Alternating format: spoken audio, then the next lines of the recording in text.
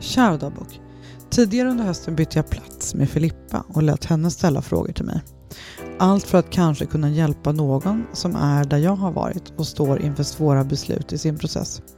Filippa längtar efter barn tillsammans med sin man Viktor och står inför äggdonation på grund av en sjukdom som heter Turners syndrom. Förra gången Filippa var i podden ställde hon mycket frågor om inledningen av min process och hur jag orkade mellan alla försöken och hur jag blev stöttad i processen. Idag tänker jag mig att hon kommer fråga mycket om äggdonation, men jag vet ju inte eftersom det är Filippa som tar över och ställer frågorna.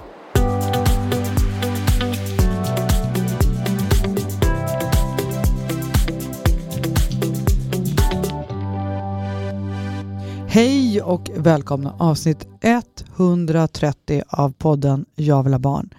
Välkommen Filippa! Tack! Hur var det förra gången du var här? Ja, men då var det nervöst. Alltså, jag är ju inte jättevan vid att sitta i podd och intervjua. Nu känns du väldigt van. Ja, men nu känner jag mig lite lugnare den här gången. Nu har jag gjort det en gång. Ja. Är du peppad för att göra det igen? Ja, superkul att vara här igen. Vad bra. Du, hur blir det för dig, du som lever mitt i din barnlängtan, hur blir det för dig med december och adventstider och jul som närmar sig? Alltså, jag har alltid älskat julen. Men jag vet inte om det har med att göra att man blir äldre eller vad det är, men eller också att man står mitt uppe i och bara att vänta och har sin längtan som gör att det är tuffare. Känns inte lika kul. Men då tar jag också ner förväntningarna lite så på det. Försöker liksom att bara tänka det som en period av bara mys liksom, ihop med Viktor som jag har tur att ha. Det är så fint. Ja. Hiring for your small business? If you're not looking for professionals on LinkedIn, you're looking in the wrong place. That's like looking for your car keys in a fish tank. LinkedIn helps you hire professionals you can't find anywhere else, even those who aren't actively searching for a new job but might be open to the perfect role. In a given month, over 70% of LinkedIn users don't even visit other leading job sites. So start looking in the right place. With LinkedIn, you can hire professionals like a professional. Post your free job on linkedin.com/people today. Du Filippa, då tycker jag att vi gör som vi gjorde sist. Jag bara lämnar över till dig. Jag är alltid lite nervös när jag ska liksom släppa på kontrollen. Jonas brukar ju skämta om att jag har sånt kontrollbehov här i podden. Men jag säger som så, varsågod Filippa. Ja, men tack så mycket. Denna gången, förra gången hann vi inte riktigt med så många andra lyssnares frågor, så nu har vi har fått in en del, så nu har jag blandat ihop lite här. Fint. Mixat Spännande. det. Så ja, men vi kör igång. Ja. Vi var lite grann det med julen nu som vi står inför och sådär, och att det är liksom ett speciellt år också överhuvudtaget, och att jag kan tänka mig att många som lever med sin längtan många gånger kan känna sig väldigt ensam. Gjorde du det någon gång under din process, och hur hanterade du ensamheten? Bra fråga. Nej, men jag kände mig ju absolut ensam i min process. Men inte faktiskt så mycket i förhållande till julen. Nej. Just. För att jag har firat jul själv ganska många gånger långt innan jag fick barnlängtan. Så av andra anledningar. Då har jag liksom lärt mig att hantera saker själv. Och komma förbi den känslan av ensamhet genom olika strategier. Vi har precis pratat om det i förra avsnittet. Men jag brukar göra Sillas Day of Fun. Och så liksom tänker så här, det är ju bara 24 timmar om vi nu pratar om just julafton. Och så gör jag en massa roliga saker som jag gillar. Och sen är den dagen slut liksom. För att svara på frågan om jul. Bra tips. Eller hur? Men däremot ensamheten i processen. Jag tror att jag har känt mig mer ensam i min längtan efter en relation. Alltså att jag inte har någon att dela min vardag med. Att jag sitter själv på söndagkvällar och sånt där har jag tyckt varit jobbigt. Men jag var ju ganska duktig på att separera på min relationslängtan och min barnlängtan. I min barnlängtan-process har jag faktiskt inte känt mig ensam. Konstigt nog, för det är det alla gör. Men då faller då ner tillbaks på det som vi pratade mycket om förra gången. Att jag hade otroligt bra stöd från mina kompisar. Ja, men där har vi det. Men jag känner ju igen ensamhetskänslan i att jag har känt mig ensam i förhållande till min relationslängtan. Ja. Så med det kan du, det blir ju att kunna relatera till ensamheten då. Ja, att men man precis. står Vi pratade om det när du var här förra gången, det här med att jag liksom började gråta innan jag kom innanför dörren. Det var ju relaterat till det liksom. Och jag tror också att jag hela tiden har vågat sörja det. Alltså att jag har vågat känna mig ensam. Inte försökt slå bort det eller... Nej. För din fråga var hur jag hanterade ensamheten. Ja, mer... Ja. Så då, svaret blir då att våga vara i det. Att liksom det är... Jag tror, vad vi än går igenom i livet så känner vi oss ensamma. För att vi är till syvende och sist ensamma. Var och en liksom. Och sen så kan man välja att leva i olika typer av relationer och med olika stödsystem och med vänner och så för att ändå hitta den gemenskapen och få de behoven tillgodosedda av liksom närhet av andra och så. Men vi är ju ändå själva. Ja, men det är ju så. I det vi håller på med liksom. Ja, och bli ens egen bästa vän på något sätt. Ja, exakt. Och bara landa i det någonstans liksom. Att vi är bara själva till slut. Ändå. Jag tänkte på det mycket efter att du var här förra gången också, det här med att ha, som jag kallar det för IVF-systrar, men man kanske borde kalla det för barnlängtanssystrar. Alltså att man har några stycken som går igenom i samma skede. Det tror jag hjälper jättemycket mot den här ensamheten. Och det har jag ju faktiskt haft hela tiden i min process. Alltså att hitta några som kanske inte behöver vara ens vanliga stödsystem, som är ens systrar i just den här grejen. Nej, på precis. Samma sätt som när man är med om någon annan kris, liksom, någons förälder går bort, då kanske man söker sig till en stödgrupp för anhöriga som har gått bort i en viss sjukdom eller något sånt där. På samma sätt att man söker stöd hos andra som är med om samma sak. Som är med om samma sak och som förstår. Ja. Det är ju väl det. Det är mycket det handlar om. Och då kräver ju det att man är öppen. Eller i alla fall är öppen i de forum som finns. Och så. Det leder mig in på nästa fråga just för att det är såklart att det finns kompisar och sånt där som har barn som har svårt att sätta sig in i situationen såklart. Och det är ju också det där, då får man ju... Jag försöker, när jag har svårt med det så försöker jag tänka hela tiden att jag kan inte heller förvänta mig, vi lever så olika liv, vi är ju på så olika plan. Så att då är det återigen som du säger att hitta någon istället där den stunden i som livet när man går igenom ställe. Det man gör som är på samma ställe. För att frågan blir då, men hur du pratade om din längtan med dem runt omkring dig som har barn och som hade svårt att sätta sig in i situationen. Och vidare på frågan då också, och sen hur tar man ställning till folk som utav olika anledningar helst vill, alltså undviker att prata om det. För att de tycker kanske att det är svårt eller det är för svårt helt enkelt eller de är rädda. Det är en bra fråga. Alltså, jag var ju för det första väldigt öppen.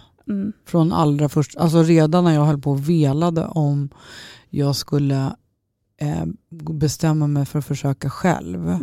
Eller om jag skulle liksom vänta ut min dåvarande kille, eller om jag skulle göra slut eller vad jag skulle göra. Jag var ju också lite olika diskussioner kring medföräldraskap och sådär. Jag hade väldigt transparenta och öppna diskussioner kring mina närmsta vänner med det.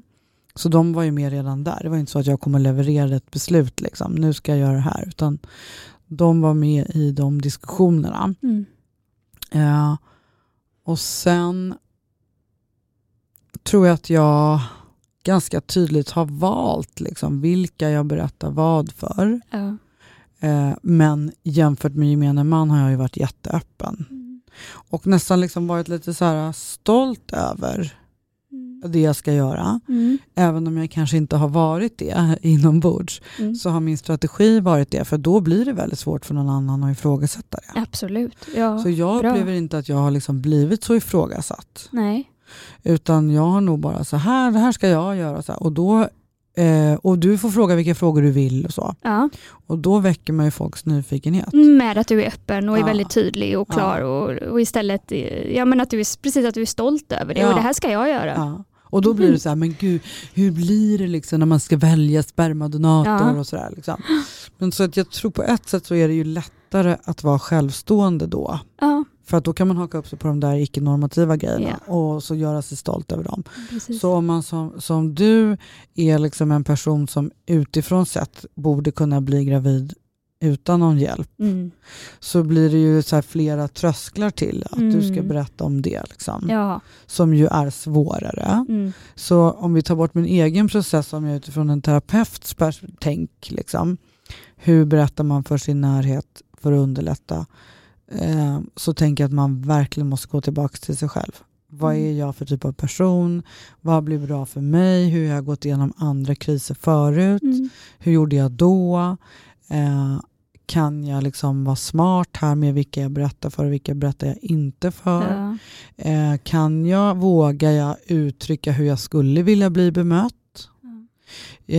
Till liksom ens framförallt familj och närmsta vänner och så. Jag skulle önska att du frågade mig, eller jag skulle önska att du inte frågade mig och att jag fick berätta själv. Jag tycker att det finns någonting väldigt fint i att välja ett kommunikationssätt om man nu är öppen, som ju ni är eftersom ni är med här. Ja, exakt. Så jag tycker att det finns något väldigt fint, och det är också kanske lättare som självstående för att man liksom ändå är själv och så vill man informera alla så här. Men att ha någon form av informationssätt eller någon kanal som man själv helt och hållet kontrollerar. Om det är en Facebookgrupp eller ett Instagramkonto eller en WhatsApp-tråd eller vad det är. Där man själv liksom informerar sina nära och kära. Ja. Och då kan man ju först fråga så här, jag och Viktor har precis bestämt oss för att starta en Facebookgrupp där vi kommer informera om hur det går i vår barnresa. Vill du vara med i den? Så man ger dem möjlighet att säga ja eller nej. Full respekt för om du inte vill vara med där. Och där man bestämmer också själv vad man... Så då kan du, och där man samlar det. Ja, och så kan du liksom, någon selfie när ni står utanför Karolinska. Liksom, idag är vi här på besök, så här, det har gått jättebra. Eller liksom, vi vill jättegärna ha frågor. Eller så här, nu har vi varit här och det känns lite halvjobbigt just nu. Så just nu vill vi bara fokusera på annat. Så då kan man ju så här, utan att ha envägskommunikation med alla, var och en, och ringa 15 samtal och sådär. Så kan man ju på 2 minuter informera alla sina nära och kära. Så här är det.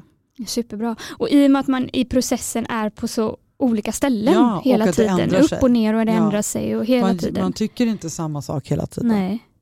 Jag fick så himla fint, jag vet inte om du har hunnit lyssna på det, men Elin och Mario som var här för 2 veckor sedan. Ja, lyssnade på det. De var ju samma dag sen på möte hos sin klinik. Och då fick jag ett sms från dem så här, vill du ha den rapporten som vi har skickat till våra nära vänner? Jag bara, vilken lyx liksom, kolla jag får gåshud när jag berättar. Ja. Så bara, ja gärna. Och så fick jag ett jättelångt... Som en rapporten sammanställning. Ja, som de då hade skickat till sina nära. Så bra. Så de hade ju skrivit ett sms som alla fick. Och så hade de skrivit något sånt här med att liksom, några av er har frågat, några av er har inte det. Då får ni bortse från det här. Men här kommer i alla fall informationen om hur det gick för oss idag. Typ. Väldigt opretentiöst och liksom avskalat. Så bra. Och sen hade de också skrivit liksom, då rent faktamässigt det här och det här gäller. Och sen så här, vi känner så här. Då äger de ju hela frågan och ger alla runt omkring massa information. Precis. Och där kan man ju lägga in då. Det kan också vara sms. Ja. Men jag gjorde ju samma när jag väl var inför min förlossning och inför första perioden med Liv. Då hade jag ju Baby Livs stödgrupp. Som var 14 personer som jag liksom informerade. Så, och man får ju också väldigt mycket kärlek tillbaks. Och då kan man ju också, för att det som jag upplever att de flesta längtare känner, det är ju att de vill inte känna sig ensamma. Nej. Man vill ha stöd, men man vill inte ha oönskade tips och liksom, och det är väldigt svårt för människor som står runt omkring och ger det där stödet.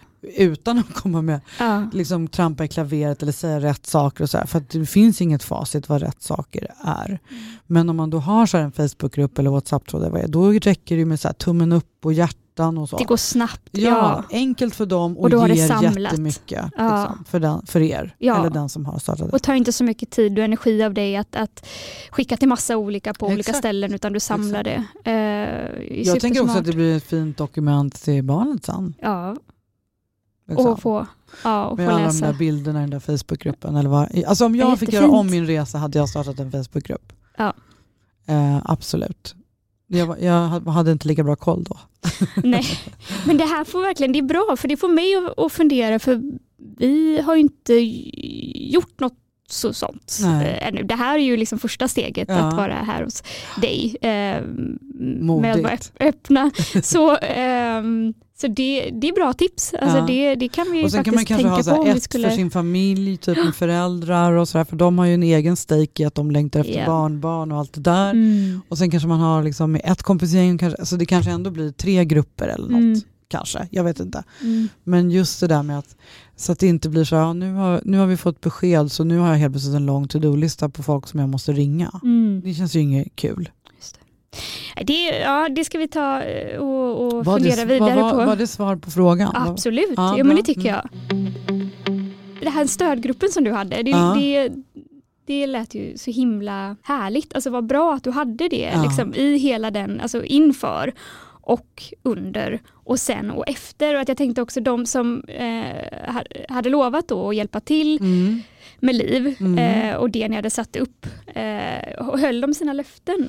Alltså det är en väldigt bra fråga också, för att jag hade ju helt orealistiska tankar kring hur den här perioden skulle vara. Eller orealistiska. Jag tänkte att jag skulle vara helt handikappad och att jag antagligen skulle vara snittad och inte kunde bära och gå och så. Så jag tänkte att jag behövde väldigt mycket stöd.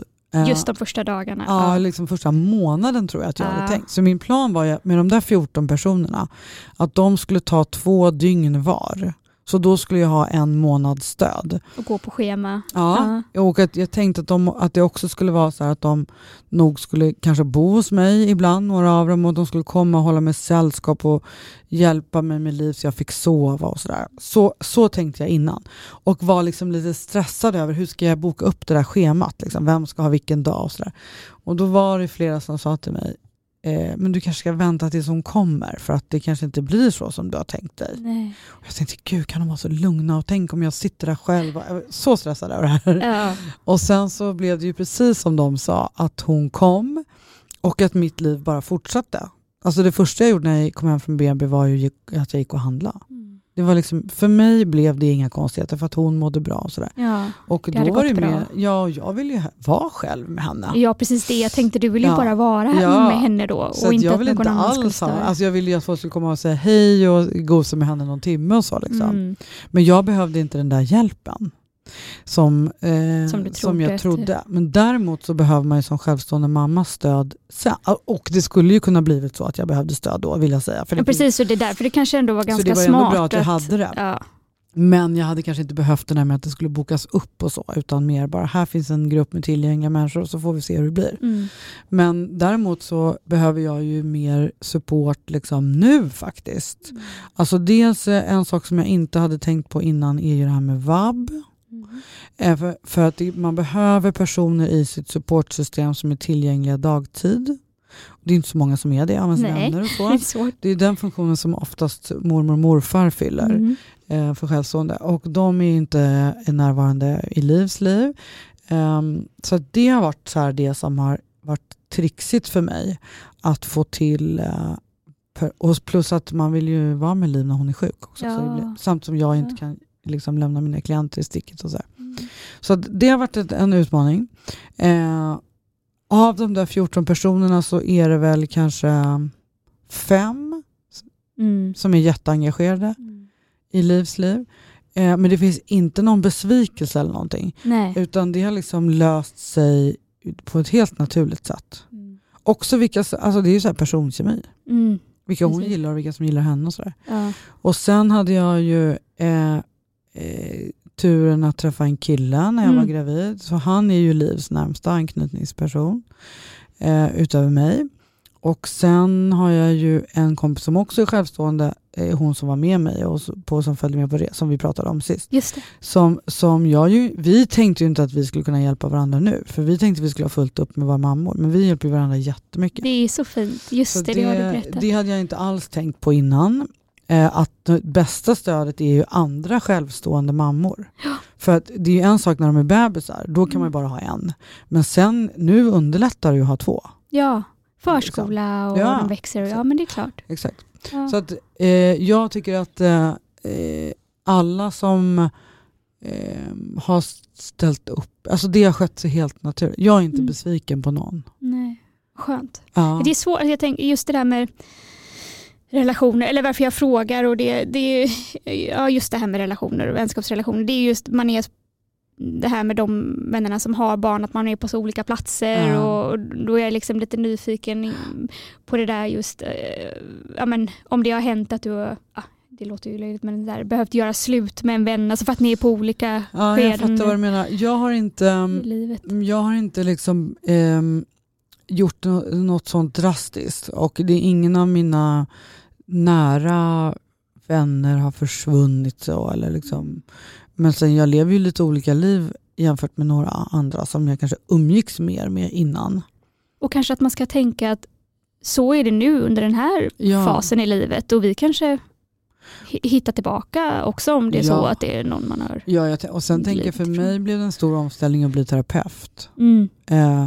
För då orkar man inte ha riktigt samma sociala liv som jag hade innan. Så för mig är det så faser i livet. Ja, och folk kommer och går och sådär. Men de som man känner att det finns liksom familjeband med, eller vad man ska säga, de är jag ju helt transparent med allting. Ja. Så då, jag skulle inte låta det gå till ens en konflikt eller ens ett missnöje. Jag skulle säga direkt, vet du, jag skulle behöva din hjälp, eller här behöver jag att du är så här med mig, eller så. Kommunikationen, att bara vara helt rak och tydlig. Och också åt andra sidan hållet så här, liksom, nu har jag hållit på med den här barnprocessen en massa år, det måste ha varit skitjobbigt för dig. Finns det något annat jag kan göra? Så liksom, att så här, jag är supertacksam för att du har supportat mig här under de här åren. Can I give you back? Liksom. Ja, precis.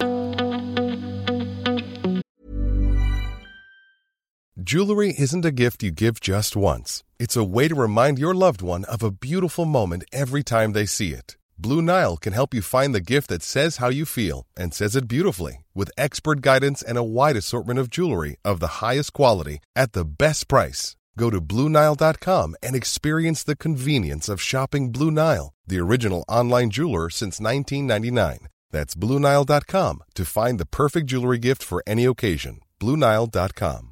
Hiring for your small business? If you're not looking for professionals on LinkedIn, you're looking in the wrong place. That's like looking for your car keys in a fish tank.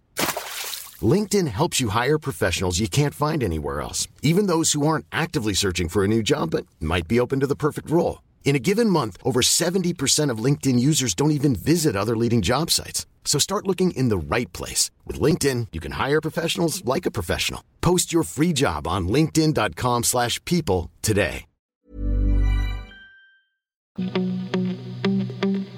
Det här med att vara donationsförälder, om vi går in lite på det. Jag har fastnat lite för det här. Jag lyssnade ju på avsnitten här med forskaren också. Gunilla. Men jätteintressant. Vad skulle du säga är det största ansvaret man har som donationsförälder? Det är en väldigt Vad behöver bra man tänka och på? Viktig fråga. Jag tänker att det största ansvaret är att rusta ens barn för att ens barn har kommit till på ett icke-normativt sätt. Alltså ta ansvar för det. På samma sätt som att våga fatta beslutet innebär att man behöver vara rustad. Du har inte hunnit lyssna på det ännu, men förra veckan så pratade jag och Jonas om riskerna med att bli föräldrar på ett icke-normativt sätt. Vad finns det egentligen för risker? Liksom? Och då tänker jag att donationsföräldrar är ett icke-normativt sätt, även om man lever i en kärnfamiljsnorm. Det kanske går in lite i min fråga med nackdelar egentligen. Nackdelar och risker med att vara det. Det vi kommer fram till i det avsnittet förra veckan, det är att det finns en massa olika risker för en själv. Liksom, för att man ändrar sitt liv och sådär. Men att vara icke-normativ generellt alltså. Men för barnet så ser vi egentligen bara en risk eller en nackdel, och det är att man just liksom lägger på barnet någon form av icke-normativitet. Och det blir ju olika. Jag menar, för när ni får barn så kommer det ju växa upp i en kärnfamilj med Viktors spermier och en äggdonator, förhoppningsvis så blir det så. Och det kommer ju ingen se eller undra över eller tänka på. Om vi inte säger det. Exakt. Så det finns ju liksom en sak i att välja att vara öppen. Då har man ju utsatt barnet för en risk att det ska få kommentarer den inte vill ha eller så. Och sen så finns det en annan risk i att alltså för barnet, om man informerar barnet så kommer ju barnet själv ha en åsikt om det. Och jag tänker att den största risken med det på sikt är om barnet växer upp och inte mår bra. Så finns det en väldigt tydlig grej att skylla på. Liksom, skylla på situationstecken. Och det tror jag gäller för alla människor, att om man hamnar i ett läge när man inte mår bra så vill man ha en förklaring till det. Jag är donationsbarn så därför jag mår dåligt. Så därför är det oerhört viktigt att vara transparent kring det. Tycker jag. Alla tycker inte samma. Och jag tror på det. Jag tror ju på att vara öppen med barnet och med sin omgivning och göra det till en väldigt naturlig sak. Gör att det inte blir en grej. Alltså det är ju så jag tänker att man borde hantera psykisk ohälsa eller alkoholism eller liksom andra saker. Men andra familjer ser ju på det som att det ska tystas ner och så. Alltså det värsta måste nästan vara när saker tystas ner så och det blir jag. Liksom hemligheter i så familj. Jag tycker det är så fint när du har berättat att du verkligen har gått in från start med att prata med Liv och historierna liksom blir lite annorlunda men till slut och du hittar ditt sätt och det kommer ju göra att det blir liksom som det ska bli världens naturligaste grej. Det är faktiskt Gunilla som var den som sa det till mig först. Börja redan från början. Och jag förstod inte då hur smart det var. För att första gången när jag berättade så blev ju historien så himla konstig. Alltså jag sa så mycket konstiga saker. Och då, men hon fattade ju inte det. Nej. Så att liksom, hon fattar ju fortfarande inte. Det är ju ditt sätt att pröva det fram på något sätt. Exakt. Så att liksom, nu har jag ju fått 2 års träning. Så nu kan jag ju det här som ett rinnande vatten. Men det kommer ju komma liksom stunder där hon kommer 13 år gammal skrika till mig. Liksom, du är ändå inte min riktiga mamma. Liksom. Då måste jag ju vara rustad för att klara av det. Det kommer ju göra ont. Ja, såklart. Oavsett egentligen hur rustad du är. Så det är klart att det gör ju ont. Men det kommer hon ju skrika även om hon inte är donationsbarn. Då är det någon annan anledning. Att hon tycker att jag är dum i huvudet eller något. Som tonårsbarn gör. På något sätt redan nu när du tänker på det så förbereder du ju på något sätt inför det. Och så förhoppningsvis lite grann rusta då. Jag tänker när hon blir liksom tillräckligt stor att förstå att det finns en podd med liksom 150 avsnitt som handlar om hur hon kom till. Det är inte kanske skitkul. Men den diskussion... Eller så kommer det en tid då det faktiskt är jättekul för det att ha. Absolut, det tror jag. Jag hoppas det i alla fall. Och jag tror att hon kommer väl få vara med och se hur många jag har kunnat hjälpa. Den diskussionen har jag haft med mig själv. Vad tar jag för risk med att ha podden? Om vi tar det separat. Och vad tar jag för vinst? Jag har tyckt att det varit värt att ta den konflikten med henne för hur många jag hjälper. För det kan jag ju också förklara för henne. Men så ansvaret är egentligen att man sätter ett barn till världen på ett sätt som det ännu inte finns bevisat om det är bra eller dåligt. Just det. Det är ju liksom den risken det är bra förklarat på något sätt. Det är där det... Och Gunilla är ju så himla bra i det där att hon är så öppen med att så här, vi vet ju inte. Nej. Hon vet inte heller att det här med att berätta från början är det smartaste sättet. Det kommer behöva gå några fler år. Alltså något 10 år till. Alltså, egentligen kanske innan man helt... ja, det är klart. Och jag tänker också att liksom den forskning som finns nu på befintliga donationsbarn, de är ju liksom unga vuxna, även runt om i världen. Det finns ju inte det finns ingen forskning på donationsbarn som är 40. Vad händer då? Tänker man annorlunda då? Vad händer när man själv ska bli förälder eller vill bli förälder? Jag hade inte tänkt särskilt mycket på gener innan jag hamnade i det. Nej. Liksom. Det vittnar ju många adopterade om att liksom ens sökande efter rötter dyker upp först när man själv får egna barn. Så det finns ju liksom massa konsekvenser och risker som vi inte vet om. Ja, precis. Men jag menar, så är ju livet. Men det här, alltså, finns det några tillfällen i vardagen som du blir påmind om att du är donationsförälder? Kanske typ läkarbesök eller någon... Ja, du menar rent praktiskt. Ja, det gör det ju. Jag tror inte, du går inte runt dagligen och med just Jo, jag gör faktiskt det. Ja, du gör det. Ja, för att varje morgon börjar med det att trodde jag kanske inte. tänker att hon är här. Alltså det är liksom min första tanke är jag är mamma till det här lilla. Och det blir ju tacksamhets... Ja, först är det liksom tänk att det är så här. Och sen nästa tanke direkt är till de här 2 personerna. Tänk att ni har gett mig det här. Ja. Ni liksom främlingar någonstans i världen. Ja, okej. Så att, och det var faktiskt när jag var där du är nu, där jag var liksom, ska jag våga göra det här? Vad innebär det att bli donationsmamma? Då sa ju alla till mig, du kommer inte tänka på att det är donatorer, du kommer tycka hon är 100% din och så. Det säger jag ju också i podden, för det stämmer ju. Men då träffade jag Karo Bagge, som ju också har varit gäst i podden. För vi jobbade med varandra lite grann, så vi sågs och hon var så här, jo, du kommer visst tänka på donatorerna. Eller på äggdonatorn var i hennes fall. Jag tänker på äggdonatorn varje dag. Och jag bara tänkte, nej, vad jobbigt, det vill inte jag göra. Jo, men det är liksom utifrån tacksamhet. Du kommer älska den här personen. Ja, okej, för där är skillnaden där. Och då blev det så himla skönt för mig. För att jag kände när alla sa så här, men du kommer inte bry dig. Du kommer inte tänka på de personerna. Då kände jag så här, kommer jag verkligen inte det? Och då när hon kom in med så här, det här helt andra perspektivet. Jo, du kommer tänka på dem hela tiden. Men det kommer vara positivt. Då var det så här, just det finns ju både de här aspekterna av det här finns ju liksom. Och jag tänkte att det kanske skulle bli så att ena dagen skulle jag inte tänka och andra dagen skulle jag tänka. Men jag tänker att jag tänker på det. Men alltså det finns aldrig någonting negativt med det. Nej. Det blir... Och liksom med Liv också är så otroligt roligt nu när hon håller på att utveckla sin person. Alltså hon är ju så lik mig liksom, och gör alla grejer som jag gör och så här. Hon är inte alls lik mig till utseendet, men i allt hon gör, hon tar sig an saker. Och hur hon liksom är liksom ganska besvärlig och envis och sådär. Och vad hon gör för miner liksom, när jag blir lite arg på henne och säger, nu måste du sätta på dig overallen liksom, hur hon tittar på mig och sådär. Då speglar ju du dig på något sätt. Du ser ju mycket dig själv där. Det är ju jättefint. Hon är ju liksom, hon är väldigt lik mig.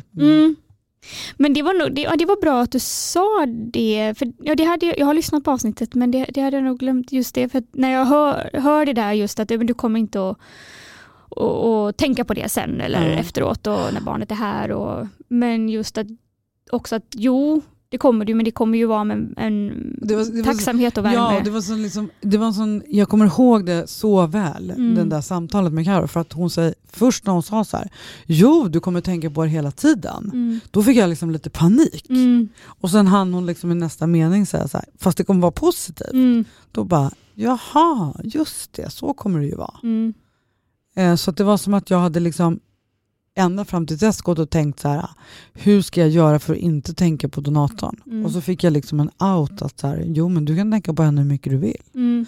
Men sen kan man ju liksom, gå nästa steg, så här, det kan ju inte ni, om ni nu lyckas landstingsvägen, för då kommer ju ni inte ha någon information. Nej. Så ni kommer ju inte veta förrän ert barn uppnår mogen ålder och kan ta fram informationen. Så jag tycker att jag kommer ganska långt med den informationen som jag har om donatorerna, att det liksom finns lite information och så, men det vet jag inte hur Liv kommer förhålla sig till liksom. Men det jag känner väldigt tydligt är att jag vill inte ha någon relation med några av donatorerna. Nej. Men jag är öppen för att om Liv vill ha det så får jag kanske förändra mig kring det. Och därför håller sig alla väldigt olika. För på min klinik till exempel så är det ibland så att donatorerna skriver brev till föräldrarna och sådär.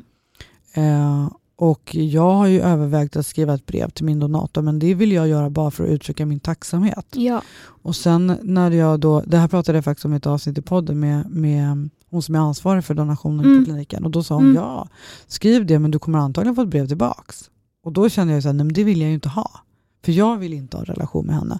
Jag tycker inte att det är min plats, utan det är Livs plats.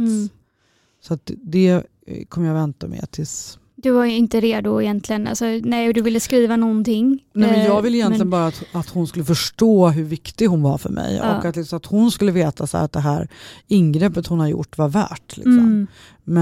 Men har nu landat i att det är Livs val att göra om vi ska skriva brev eller inte. Men förvänta nu, men okej, så om jag har förstått det rätt, det är alltså äggdonatorn som är stängd då och spermadonatorn är öppen. Ja. För det var faktiskt en annan lyssnarfråga, just skillnaden mellan stängd och öppen. Jag tänker ju att det är bra med öppna donatorer, och hade jag kunnat välja öppen äggdonator så hade jag gjort det. Ja. Det är grundförutsättningen. Jag tycker att det svenska systemet är bra på det sättet att alla är öppna. Men sen ska man komma ihåg att det här med öppen och stängd från början är lite ett sätt för spermabankerna i Danmark att liksom sälja öppna som om det är någonting mer än vad det är. Ja. För att ingen donator har ju någonsin några skyldigheter och inga rättigheter heller. Nej. Så att liksom när Liv tar reda på vem spermadonatorn är så kan ju han ändå säga så här, men jag vill inte ha något med dig att göra. Så apropå vad man har för ansvar så är det ju viktigt att man har ett ansvar att tala om att den här personen inte är någon person du ska ha en relation med eller så, om inte den också vill det. Nej. Man kan inte ha några förväntningar på donatorn eller den här dagen när man ska få den här informationen och så. Liksom. Nej, det tänker jag att man absolut måste avdramatisera och inte bygga upp några förväntningar kring. Men det jag skulle säga var att det här med öppen och stängd, liksom, numera så går ju allt att ta reda på i genväg. Så det finns ju egentligen ingenting som heter stängd donator längre. Så jag är övertygad om att om Liv vill få fatt i båda sina donatorer så går det. Även om äggdonatorn var stängd på ett eller annat sätt, eller i alla fall få reda på släkt eller lite sådär. Och jag är helt öppen för att om hon vill göra det, jag kommer inte övertala henne åt det ena eller andra. Nej. Jag kommer förklara för henne vad det finns för möjligheter. Men jag kommer nog ändå, vet jag faktiskt inte, om hon skulle liksom göra det väldigt ung så tror jag kanske att jag skulle vänta lite. Försöka, alltså, just det där med att hon har uppnått mogen ålder. Ja. Men sen så har ju jag också 2 stycken väldigt informativa långa pdf-filer med information. Ja. Som jag ju tycker är en fördel. Är det typ, det måste ju vara det liknande som vi eller som finns till exempel i Huddinge då. Ja, och det när får ju barnet sen när barnet är mogen. Ja. Jag har ju redan den informationen nu som 2 just det, som jag gör printat ut. Helt ärligt har jag faktiskt haft svårt att fatta vad skillnaden mellan stängd och öppen är. Alltså vad gränserna för att just att... Men så nu är vi tydliga nu här. Stängd är ju att donatorns identitet aldrig kommer avslöjas av kliniken. Så i Sverige är alla öppna. Sen finns det då extended donor profile. Alltså som det som finns, alltså att man har information som de flesta utländska klinikerna har. Men det har ju inte Sverige förrän du fyller 18. Eller uppnår mogen ålder. Om ert barn när barnet är 16,5 vill ha det så kommer henne att få det. Men så det är ju liksom både öppen och stängd och sen är det hur mycket information som finns. Ja, okej. För till exempel om du skulle göra en äggdonation i Spanien då är det för det första en stängd donator och du kommer aldrig få information. Okej. Nej. Överhuvudtaget. Men det är identiteten, ja men såklart att det är, för jag tänkte någonstans att det var just liksom stängd öppen och huruvida att ha någon information, att barnet sen skulle få information. Det handlar ju mer om utifrån donatorns synvinkel om den har sagt ja eller nej till att dens identitet ska lämnas vidare. Ja, då fattar jag. Och vad bra fått det utrett. Egentligen det som det handlar om. Och det är ju därför det är brist på donatorer i Sverige. Ja. För att det är klart att man får fler donatorer om man får donera anonymt. Men som Gunilla också tog upp i det avsnittet som hon var med i, så tycker jag att det är viktigt att komma ihåg att det finns ju massa donatorer som har lämnat under föreställningen att det var stängt. Och som det nu ändå blir öppet på grund av alla de här gensajterna och sådär. Och det kan ju vara lite obehagligt, tänker jag. Svårare och svårare nu på något sätt ändå när det är mer och mer öppet. Då går det lättare och lättare att få tag på sociala medier. Och jag menar, så jag tänker liksom det svenska systemet går ändå i linje med vad vi vet liksom, idag. Fast jag tycker att man borde kunna få den där informationen redan från början. För att jag tror att det underlättar i hur man pratar med barnet och hur man minskar de där förväntningarna och så. För det som de flesta säger sen när de då kommer upp i mogen ålder, det är ju att de vill inte ta kontakt med donatorn, men att de tycker om att ha en bild och tycker om att ha lite information. Så varför inte ha den informationen från början? Nej, precis. Så tycker jag, men det är min personliga åsikt. Du pratar så ofta så positivt om hur det blev. Men om du ska rannsaka dig själv lite, hur är det, något som är jobbigt nu? Är det något som är jobbigt nu? Tänker du eller som utifrån du kanske donationssituationen då? Eller kanske något du är rädd för? Alltså, med allt det här vi pratar om. Jag är ju rädd för att hon ska vända det mot mig. Absolut. Och det är ju inte bara att jag har fattat beslutet att jag har gjort det, utan det är också det här med öppenheten och att jag har podden och allt det där. Att hon liksom ska hata mig för det. Det finns alltid med där någonstans. Ja, men det är inte så att jag går och tänker på det. Men nu när du frågar så är det ju såklart det finns en rädsla. Men jag tänker att det finns en rädsla i att ha ett tonårsbarn överhuvudtaget. Precis, oavsett. Och att liksom det här är bara en del av den rädslan. Men det finns ingenting som gör att jag ångrar att jag blev mamma på det här sättet. Absolut inte. Och jag känner ju liksom att jag kan förmedla till henne att hon var väldigt efterlängtad. Och liksom kärleken mellan henne och mig är ju verkligen villkorslös och självklar. Så att jag är mer rädd för om hon kommer känna sig orätt behandlad av mig. Att jag gjorde liksom ett egoistiskt val. Men det är inte någonting som jag tror. Och jag är ganska säker på att jag kommer kunna vara en bra förälder och liksom snacka oss ur det om och när hon känner så. Men det är ändå det som är, om jag ska säga någon rädsla, så är det ju det. Men jag är inte särskilt rädd för att det ska komma någon forskning som säger att det här var jättedåligt. Eller liksom eller att det ska komma upp något som jag vet inte vad det skulle vara. Men tror du inte att det är så att om barnet växer upp och känner sig trygg, säker, älskad och efterlängtat, så blir det nog ändå bra. Ja, alltså exakt då, så tänker jag. Jag kan vara rädd för att jag är äldre också. Att jag ska bli gammal för tidigt. Liksom. Att jag inte rent kroppsligt ska orka med och hänga med henne. Att hon ska tycka att jag är gammal och skröplig typ. Det är men så fastligt gammal är det ju inte. Nej, men jag tänker hon är också så ung. Alltså när hon är 20, då är jag ju liksom 63 liksom. Men jag hoppas att jag kommer. Men du är förhoppningsvis men i sinnet och kroppen, och du är pigg då och kan hänga med på. Låt oss hoppas. Ja, verkligen. Och sen om jag ska rannsaka mig själv, så det här återkommer jag till hela tiden, så hade jag ju gått till äggdonation tidigare om jag fick göra om. För att behålla liksom energin och kroppen och mina pengar och så. Ja, du har ju sagt i tidigare avsnitt att är det någonting så är det väl mer snarare hela den långa processen som var innan och hur långt du körde dig. Alltså faktiskt, och men din kropp blir det ju, och psyket och allting liksom är nästan i botten först. Liksom, så långt innan det faktiskt blev den här vägen. Så liksom allting med den här vägen är ju bara positivt.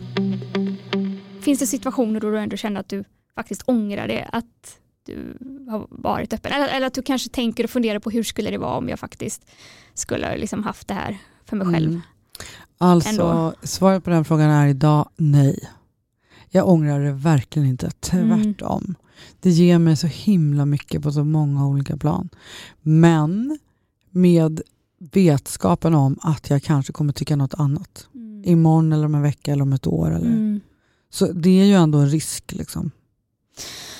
Men vi är så många som är så glada över att du, att du gör det här. Så att jag menar, det är väl det också, att kanske känslan av att du faktiskt vet att du kan hjälpa människor där ute som lever med ofrivillig barnlöshet. Jag tänker så här, att liksom för mig har det varit så här, att jag hela tiden känner att jag ska kunna svara på så här, men varför har du gjort det här?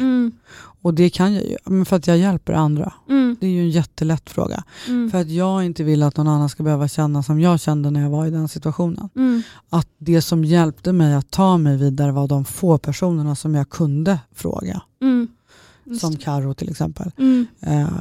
Och andra. Men liksom att jag på ett tydligt sätt kan vara den personen för någon som inte ens behöver leta reda på mig, utan att jag bara finns där. Jag fick ju jaga för att hitta de här personerna. Så då är det värt liksom. Ja, men det de riskerna som det... Absolut jag känner inte att det är några risker. Men tack vare den här podden att du har hållit på så länge och haft så många olika gäster. Och, ja, men det blir verkligen så. Det är ju, nu är det ju mer för oss där då som är mitt i det lättare att faktiskt... mer lättillgängligt. Liksom snarare att, för det har jag ju sagt och det står jag fast vid och det känner jag fortfarande, alltså det här med att mitt hjärta är fortfarande hos dem som längtar, så därför finns ju motivation att fortsätta göra sådär. Men ibland kan jag tänka att jag pratar för mycket om liv eller att jag är för mycket småbarnsmamma, att jag håller på att bli en sån person som jag själv när jag var längtare störde mig på.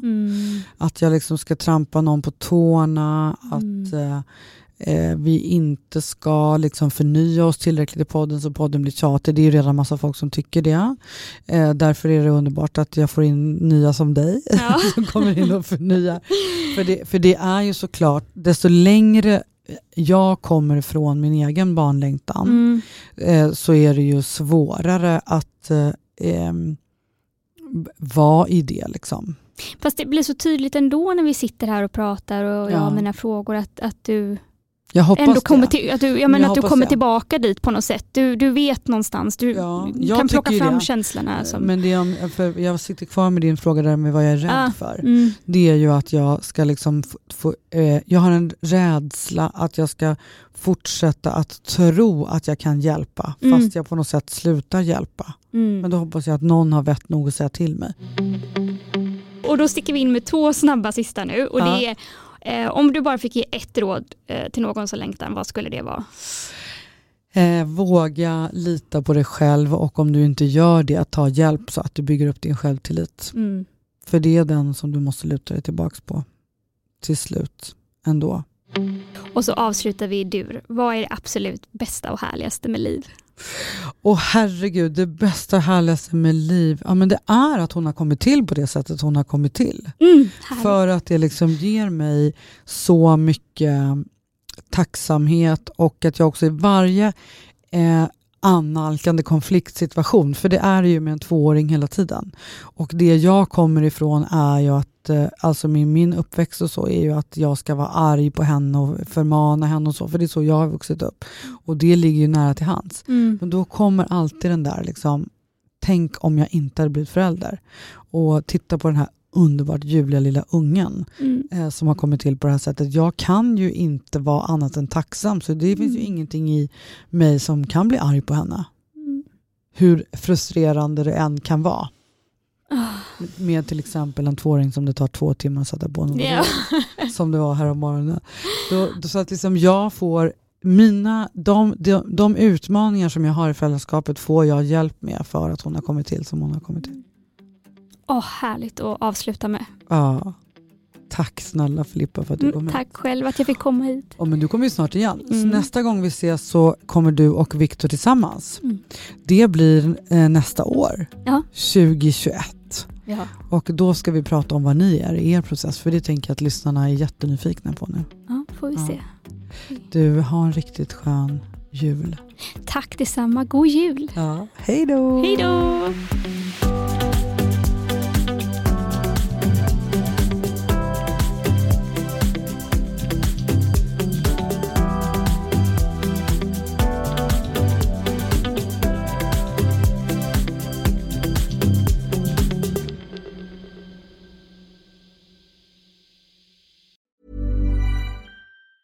Hi, I'm Daniel, founder of Pretty Litter. Did you know cats tend to hide symptoms of sickness and pain? I learned this the hard way after losing my cat, Gingy. So I created Pretty Litter, a health monitoring litter that helps detect early signs of illness by changing colors, saving you money and potentially your cat's life. Pretty Litter is veterinarian developed, and it's the easiest way to keep tabs on your fur baby's health right at home. Go to prettylitter.com and use code ACAST for 20% off your first order and a free cat toy. Terms and conditions apply. See site for details. Imagine the softest sheets you've ever felt. Now imagine them getting even softer over time. That's what you'll feel with Boll & Branch's organic cotton sheets. In a recent customer survey, 96% replied that Boll & Branch sheets get softer with every wash. Start getting your best night's sleep in these sheets that get softer and softer for years to come. Try their sheets with a 30-night guarantee. Plus, get 15% off your first order at bollandbranch.com. Code BUTTERY. Exclusions apply. See site for details.